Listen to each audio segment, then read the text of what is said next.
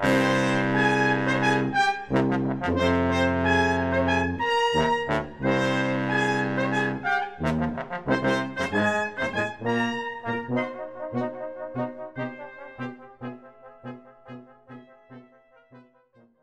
everybody, and welcome to another BP Movie Journal, the show we do where we talk about the stuff we've seen since the last time we did one of these. I'm David, and once again, I'm flying solo. I don't know how long this will last. I've gotten mostly positive feedback. Thank you for the mostly positive feedback, and also thank you for the honesty of the guy who said bring Tyler back. Hopefully he'll be back. We don't really know. The schedule is very up in the air, but he'll definitely be back on the regular show without me very soon, next week. But I'm just going to jump into what I've been watching since the last time we did one of these, which was, what was the last thing I talked about? This is the problem. Okay, I think the last thing that I would have talked about was Everything is Copy. Yes, that's right. Okay, so I watched an earlier than he was famous in America, at least, Ang Lee film called Pushing Hands that has recently been restored and had a re-release. I'm sure there's a Blu-ray coming. Pushing Hands is the title comes from a Tai Chi and other martial arts technique, I guess. And the main character is an old man who is a Tai Chi master of sorts, but he has been moved from his home in China to live with his son and his son's white American wife in somewhere in New York State. And it's it's got a lot of Ang Lee in it. I feel like the movies that he's best known for, at least in the US, tend not to be comedic.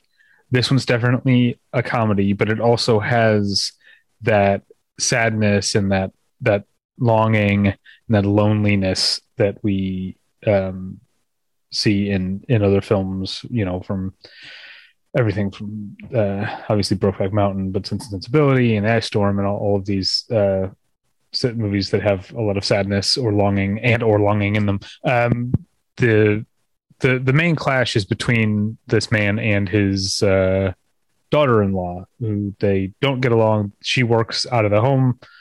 Her husband / the man's son is away at work all day, so they're home alone all day together and clashing. So he starts taking teaching a Tai Chi class at a local, I don't know, community center or community center or something, and he meets another teacher who makes dumplings, and they have a bit of a friendship or maybe something more. It's a very sweet movie, but not in a way that is in any way saccharine or cloying. It's there's a lot of honest sadness at the heart of this movie. It's called Pushing Hands. Next, I put this in my Letterboxd because it's feature length. I don't know if you would consider it a movie, sort of a concert film of sorts. It's John Leguizamo's Latin History for Morons, and it's a sort of one-man show in which John Leguizamo talks about trying to teach his son about their familial, not familial, but their ethnic history as Latinos. And I don't know. I haven't seen that much of John because Leguizamo's had a number of shows like this, spoken word things. And he's funny. Sometimes he's aiming for funny, and it's more just big. But I've always liked John Leguizamo. I liked his attitude and his energy, and this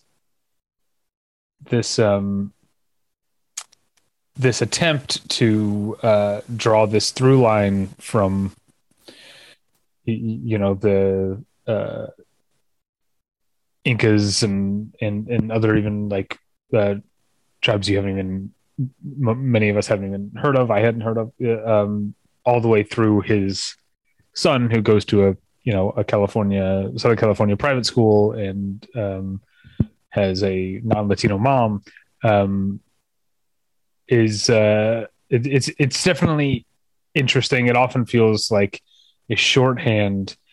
Uh, and what's a funny thing happened in it in that something was bothering me about it, and I was close to putting my finger on it, and then John Leguizamo mentioned it. He mentioned his daughter's critique of this very process, which he's almost entirely focused on like battles and war and violence and almost all the stories he tells about different like Latin heroes have to do with battlefield victories.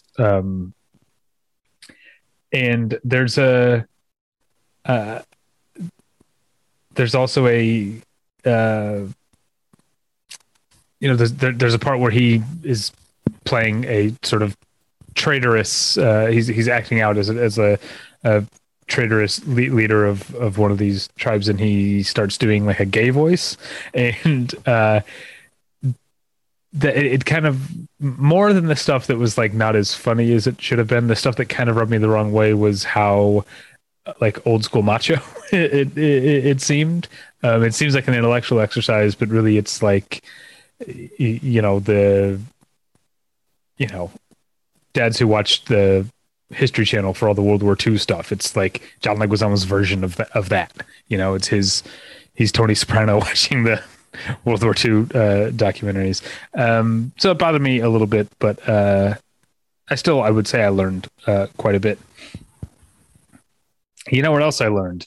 I have learned after many, many years of feeling very differently, I have learned to love Michael Bay because my next movie is Ambulance and it rules so hard. It is the most fun that I've said that sort of snobbishly. One of the silver linings of the pandemic was that I didn't have to think about like big major studio like noisy movies as much. I could focus on the movies that I liked more, but this is everything that those movies are not. It's not just in its conception where it's a standalone movie that is not meant to be like, I mean, it is a remake, but it's not based on like recognizable IP, if you will, and it's not meant to spawn sequels or tie into other cinematic universes or anything. It's a standalone movie that is also just pure spectacle. It's ferocious forward movement. It's explosions and flight, both of like cars flying through the air, and a lot of drone shots. The drone shots are also not what you've seen. You've seen these like Alex Gibney documentaries where he constantly returns to like drone shots, like soaring, gliding over some location that's specific to the documentary. This is not that. The drones are moving. Again, this movie is about speed and forward momentum. And the drones are flying not just forward, but sideways, up along buildings, through bridges, like bridges under construction. More on that in a second. It is unceasing spectacle in a way that feels like it's made by someone who loves this shit. It does not feel like it's patronizing or condescending, and it also feels like it's made with love. And that's what I wanted to get at. Something else about it. It is, if you've seen the posters or whatever for the movie, it's the LA in the middle of Ambulance is capitalized or a different color or whatever. It's more than I think he's ever done before. It's very specifically a Los Angeles movie. I guess the Bad Boys movies are specifically Miami, and this is just my Prejudice is a guy who's spent all of like 6 hours in Miami once. um, I don't know the city very well, but LA I know because I've lived here for uh, long enough that my living here is almost old enough to vote, if that makes sense. That's how long I've lived here. And this movie is so, in a way that I don't think is a coincidence, so specifically about not just Los Angeles, but Los Angeles now, right now, in this moment, coming out of a pandemic. Homelessness has soared, and there's no attempt to sanitize the city and avoid like tents and encampments and stuff that are um, in the area because it's almost entirely downtown. But also his choice. I mentioned a bridge before. He specifically shoots a drone flying over the currently under construction new Sixth Street Bridge, which the Sixth Street Viaduct, the old bridge, was torn down for, you know, what many historians or preservationists, I guess, would call kind of bullshit reasons. Um, and so you're seeing that under construction. There's also a part where a bunch of like police snipers are up on top of the LA Times building, which, if you know now, like the LA Times building is like historic, like a part of Los Angeles' history. It's now essentially empty. The LA Times is run out of El Segundo now. It's empty, and it's about to have a bunch of towers built around it. So this view that the police have on the roof of the LA Times building with these snipers, that view is not going to exist in a couple of years. And it really felt like Michael Bay just, obviously there's a lot more that went into it, but he's like, it feels like I'm running around downtown with a camera and capturing the way that it looks and feels now, because it will change. Los Angeles is always changing. Los Angeles doesn't have a lot of respect for its own past. It is sort of like internalized the dig against it from other older cities that say it's too young to have any culture. Meanwhile, like, you know, there were when people say that, like, you were talking about white people, right? Because there have been people living in this area for thousands of years. Anyway, I'm getting way far afield, but you're kind of maybe getting why this movie spoke to me so much. But on top of that, it's just a ton of fucking fun. Definitely worth going to the theater to see. Not worth seeing, not even in an ironic way, is Valerie Lemercier's Aileen. I don't know if you're like me, you'd heard a lot about Aileen because it feels like a psychotic vanity project. It's an unauthorized biopic of Celine Dion, like fictionalized movie that is based very clearly on the life of Celine Dion. You know, down to like the number of siblings and that she has and everything. But the thing that if you don't know, the thing that got so much attention about it is that the director and co-writer, Valerie Lemercier, is also the star. She plays Celine Dion the entire movie. The movie covers her entire life. That means she is playing Celine Dion as, like, in one shot, one scene, like a 5-year-old, and then like a 12-year-old, and then, you know, a teenager, and this is a middle-aged woman. I'm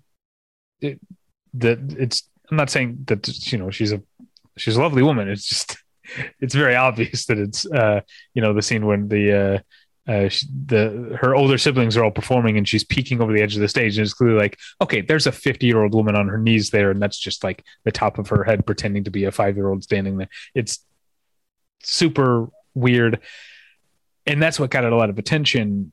And I would say the thing is, it moves pretty quickly, almost too quickly, even though it's over 2 hours. It's just like, you know, skimming really through Celine Dion's life, which means it moves fast enough that this kind of stuff happens all in the first like half hour or so. And you would think that a filmmaker who decided to do that would be like a Tommy Wiseau type, like someone so unself-aware that the rest of the movie must be of exercise in weirdness as well. But it's actually just like a pretty boring, lame, superficial biopic. The only thing that's most I guess, notable about it, given where biopics have gone. It feels like over the last, like in the 21st century, there's a lot of biopics that are really, Tyler and I have talked about this, really steering into like the warts and all thing. Like, let's make sure we show, even though it's usually like kind of superficial, because like if you think about like King Richard, it's like, yeah, let's show some negative aspects, but really it's all like approved by the family and stuff. So even that's superficial. But this doesn't do that. Like, it doesn't question anything about Celine Dion, and almost seems to be preempting the question. Like when you get to like her marrying the man who was her manager when she was 12 and he was in his late 30s, and she grew up to marry him, like almost it like protests too much, like refuting the idea that she married him, that their love is anything other than pure. um and I guess I feel like even saying this, I'm making it sound more notable than it is. It's really just a dumb, boring biopic for the most part. Um, Also, it has, this is just really nitpicking, but it's fun to do that with movies that are already established to have been bad. But one of her, Aileen, Dion, Aileen's like closest confidants in the last half of the movie is her um, makeup artist, who like is her dedicated makeup artist who does all of her shows. She does sometimes two shows a night in this Las Vegas residency. He tours with her for years, and like literally for like decades. And then we're supposed to believe, because she lives in this enormous mansion outside of Las Vegas, which is probably actually true. I'm guessing with Celine Dion. And then there's a plot thing where we're supposed to imagine that this guy lives in like a studio apartment off of like Fremont Street in Las Vegas. And it's like, if that's true, that's monstrous. I would hope that the person who has been Celine Dion's go-to makeup artist for 20 fucking years has been able to buy a house or something. Like it isn't, crammed into a bed sit. Anyway, dumb. That's a dumb nit to pick. But like I said, I'm already airing my grievances with this movie. So let's move on to Robert Eggers' The Northman. Yeah, it's very good. It's I'm assuming that people who listen to the show are already well aware of the movie. But if you're not, it's a Viking revenge tale with a pretty stellar cast. Alexander Skarsgård is the lead, but also Nicole Kidman, Ethan Hawke, Anya Taylor-Joy, Willem Dafoe. I never know how to say his name, Claes Bang, but he was in The Square, and he was on Showtime's The Affair, but you don't know that because literally my wife and I are the only people who watched it, I think. And Tyler's wife, Jenny, as we talked about on the Patreon at patreon.com/battleship retention. You can find that discussion. Anyway, and also Bjork is in it. Bjork, who swore off acting after Lars von Trier was so allegedly so cruel to her, making Dancers in the Dark. Robert Eggers got her back by being a gent, I'm sure. Yeah, there's definitely some of the a good bit of the Robert Eggers touch of it being gonzo and weird, and maybe close to. There's a lot of stuff that I would say gets into like psychedelic realms, but I would say I really like the movie, so I don't want to sound like I'm trashing it, but sometimes I want to offer a corrective to the consensus, because so many people I see losing their minds over this movie. It's quite good, but all the stuff that I'm talking about is more. I don't want it. This sounds mean.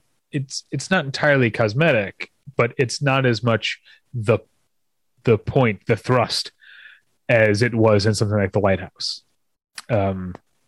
which I adore. I thought The Lighthouse was amazing.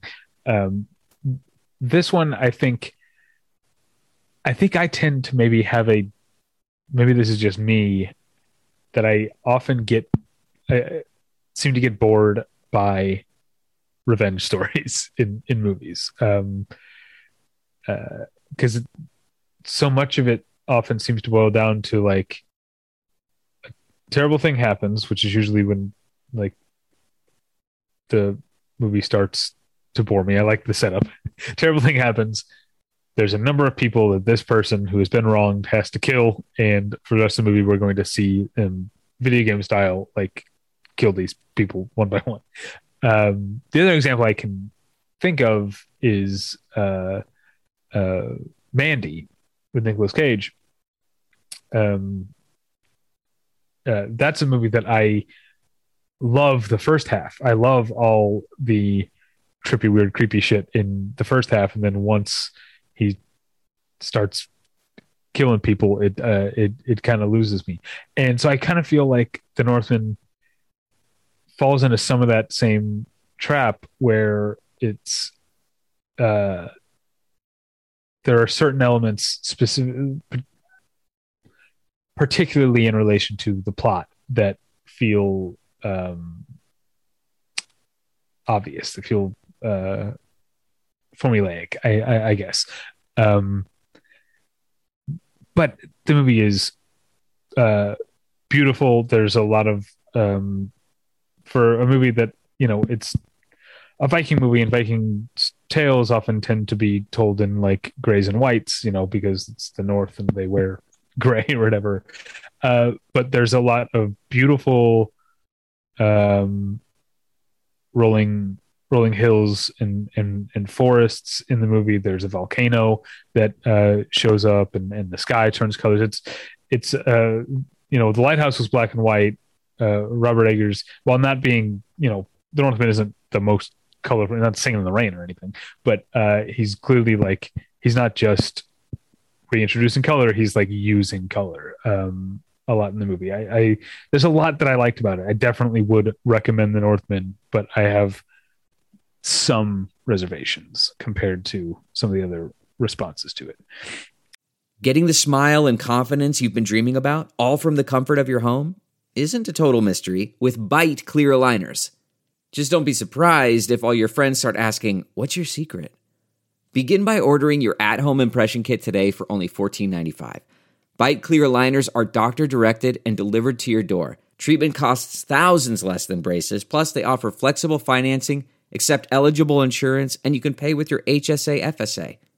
Get 80% off your impression kit when you use code WONDERY at Byte.com. That's BYTE.com. Start your confidence journey today with Byte. Next up for me is a rewatch, which I don't always talk about rewatches, but I'll tell you now, I'm working on my next column for Film Independent, so I rewatched Rebecca Miller's Personal Velocity, which is a sort of triptych anthology, all movies directed by Rebecca Miller that she made. All three stories are adapted from her own collection of short stories. I remember liking it back in 2002 when I saw it, and I think I like it even more now. I think these portraits of unhappy women and the ways in which they have become unhappy, the reasons they're unhappy. I think that these really stand out more now as we've come to talk over the last, certainly since this movie was made 20 years ago. We come to talk more about representation and making sure there's not like, stereotypes or whatever, that they're not playing the standard, woman in a movie role. But there's also the opposite of there's the standard, like, quote unquote, strong female character. And these three characters that played by Kyra Sedgwick, Parker Posey, and Fairuza Balk are they're so messy, and they do things that you can't necessarily endorse, but they come from they come organically from the characters' collection of experiences and viewpoints and values. They're just characters, and to I think I'm maybe it's because I've gotten older and I've lived more of a life than I had when I was in college, and I have a wider appreciation of different points of view. I hope I liked it even more. I think the Parker Posey story, the middle one, is the standout. Um, but all three are quite good. And yeah, more on Rebecca Miller in a minute. But in between, I'm going to talk about the new Gaspar Noé film, not Lux Eterna, which I think is coming out later, but was made first. Whatever, coming out later, at least in America. No, I'm talking about Vortex, the one he made just last year and is just about to come out in U.S. cinemas. And this is, in some ways, if you've read about it, people are talking about it as like a change of pace for Gaspar Noé. It's not like, full of like crazy shit happening like in Climax or super provocative shit like in Irreversible.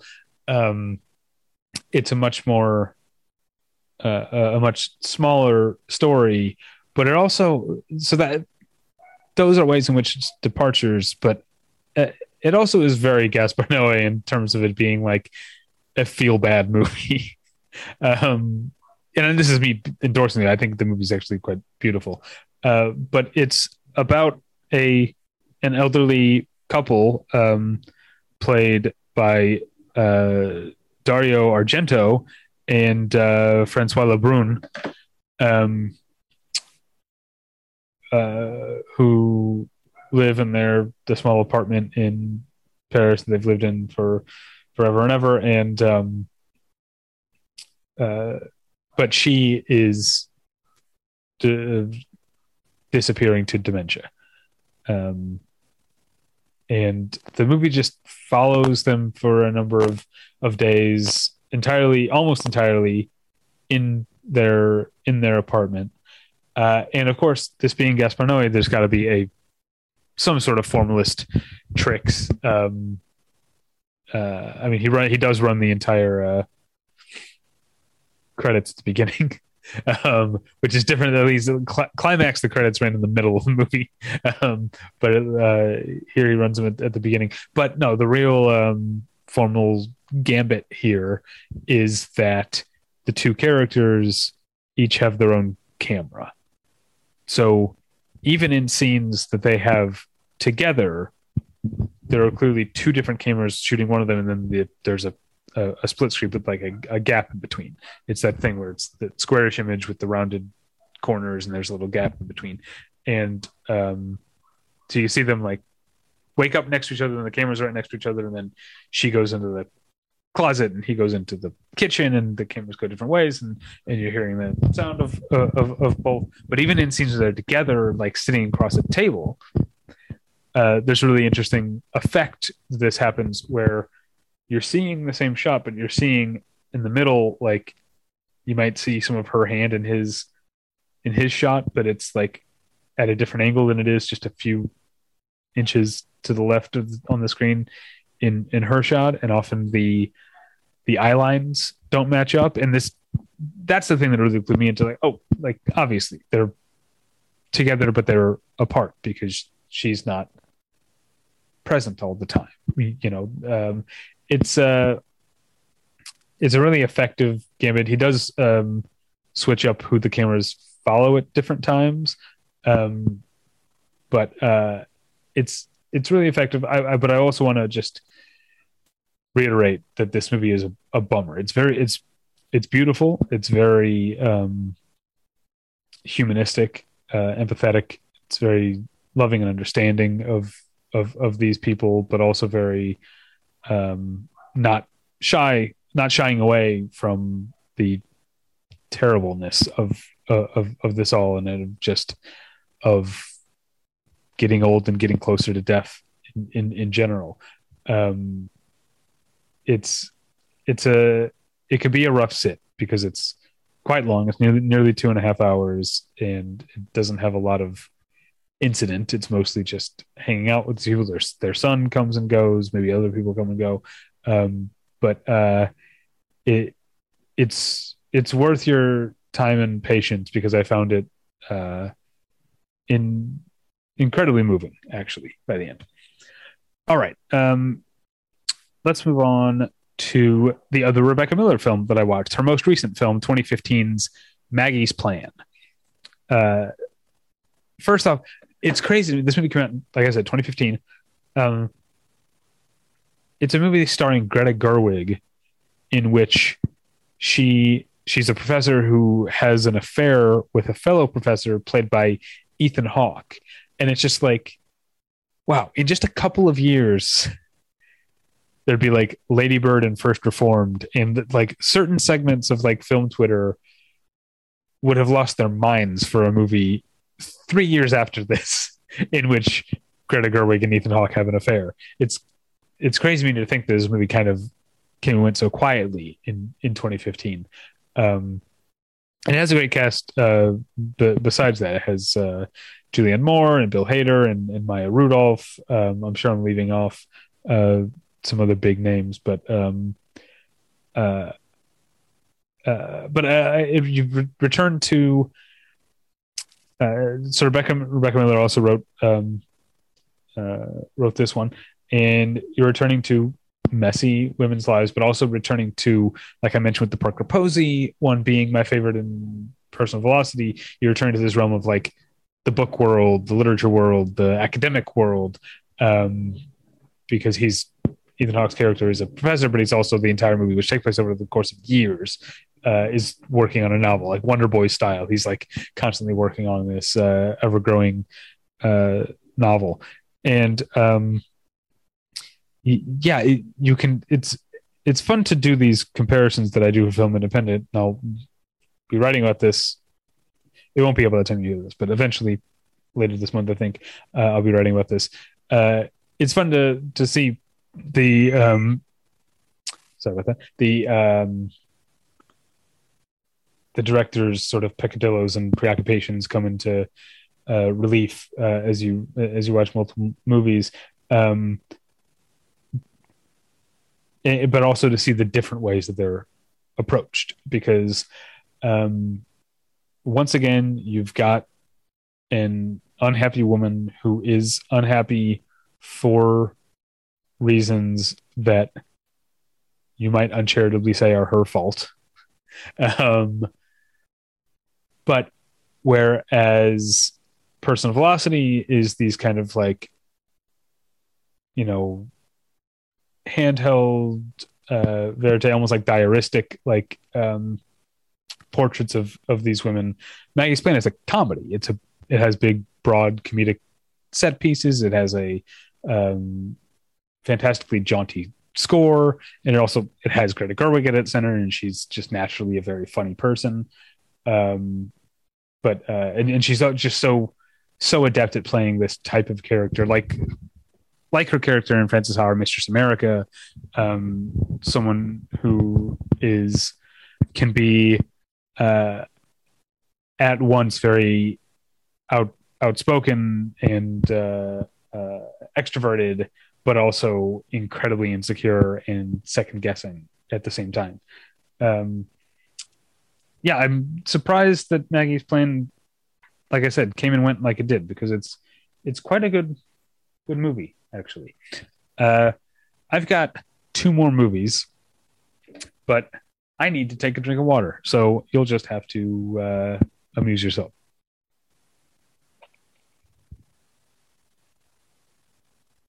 Okay, here we go. Home stretch. 2 more movies. I watched Riley Stern's new movie Duel. That's Dual. But if you accidentally said Duel, you'd be right too. It has a dual meaning. And it's a kind of offbeat is how I'm sure it would be described by a quote horror critic. An offbeat, dark sci-fi comedy, slightly sci-fi, Karen Gillan plays a woman who finds out that she is terminally ill, and in this world that the movie takes place in, people who are dying can have a clone made of themselves to keep their memory alive, to keep their family and friends company after they go. So she has a clone made of herself, also played by Karen Gillan, obviously. And then, without giving too much away, there are complications, and they're supposed to be a team working together to so the clone learns as much about the original, quote unquote, as they can before she dies, so they can replicate her to the best of their ability. But she and the clone they fall out. Let's say, I won't say too much more.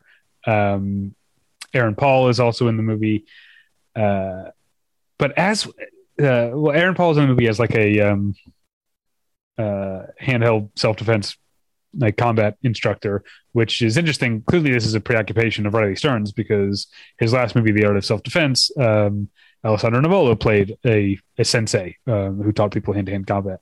And I didn't like that movie either. I'm sorry, it hasn't been clear. I don't like Duel. I didn't like The Art of Self-Defense. The big thing for me is this incredibly self-conscious move on Riley Stearns' part to instruct his actors to deliver all of their dialogue with almost like flat affect, just very straightforward and staccato, and saying this and saying this. And it feels like the kind of thing that someone like I feel bad invoking David Mamet, because I know that he recently like said a bunch of dumb shit and people are mad at him, but he's always said dumb shit. But someone like David Mamet, who is very in love with their own language, seems to instruct his actors when he's directing, especially, to do this sort of thing. And it works with him because he's like an eccentric, where with Riley Stearns it feels like a very self-conscious choice. It feels like he's aiming for that sort of thing, or it feels like he's trying to make his dialogue sound more clever or funny than it actually is. And it's just, I haven't seen his first feature, Faults. I don't know if it's the same thing, but this is 2 in a row now where this setting aside anything else I might like about the movie, the premise, there's a lot I didn't give away. The premise and the story that grows from it are actually fun. There's like some fun twists and wrinkles in this, but the presentation of the movie, especially in the way that the dialogue is spoken, it's too much for me. It gets old for me very quickly, and I don't get used to it. And the lighting and cinematography are kind of like similar. They're kind of like dry and cold. And it just seems like it's aiming for some sort of like distilled profundity that or some kind of comedy, or I don't even know necessarily what he's aiming for, but he didn't get it, at least not me. Another movie that you will be able to read my review very soon, or actually it might be up by the time you're hearing this. I never know. I'm bad at time. And this is the final movie I'll talk about. Alessio Rigo de Righi and Matteo Zoppas's The Tale of King Crab. This is an Italian movie that seems to be a spate of really good Italian movies over the last few years. And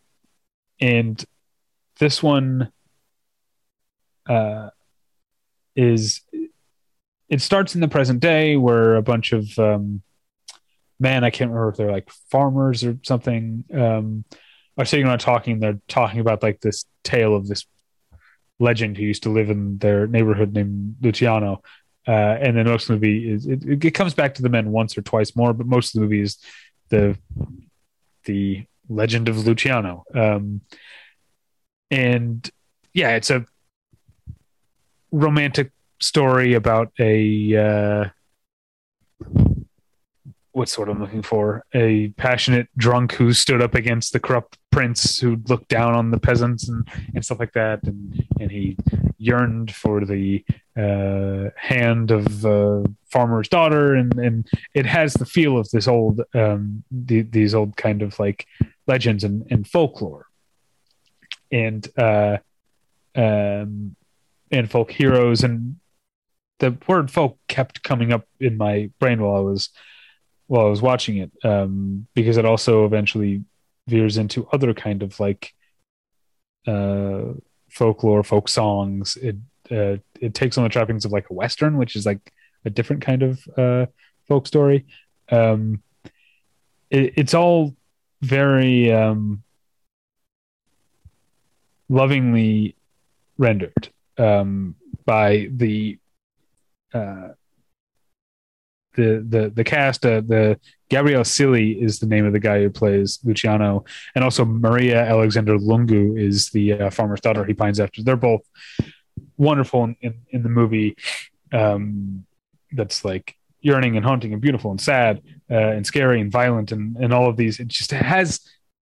It feels like the directors Derigi and Zakas are really going for capturing a classical feel of what stories do and what the kind of stories we like. These stories that grow over time are told again and again for a reason, because they have all of these elements. And so it has.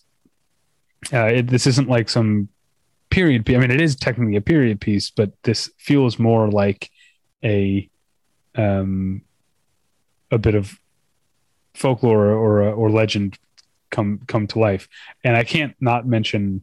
I'm mentioning the tone and the approach, but the cinematography. The movie was shot entirely in 16 millimeter film, and it has these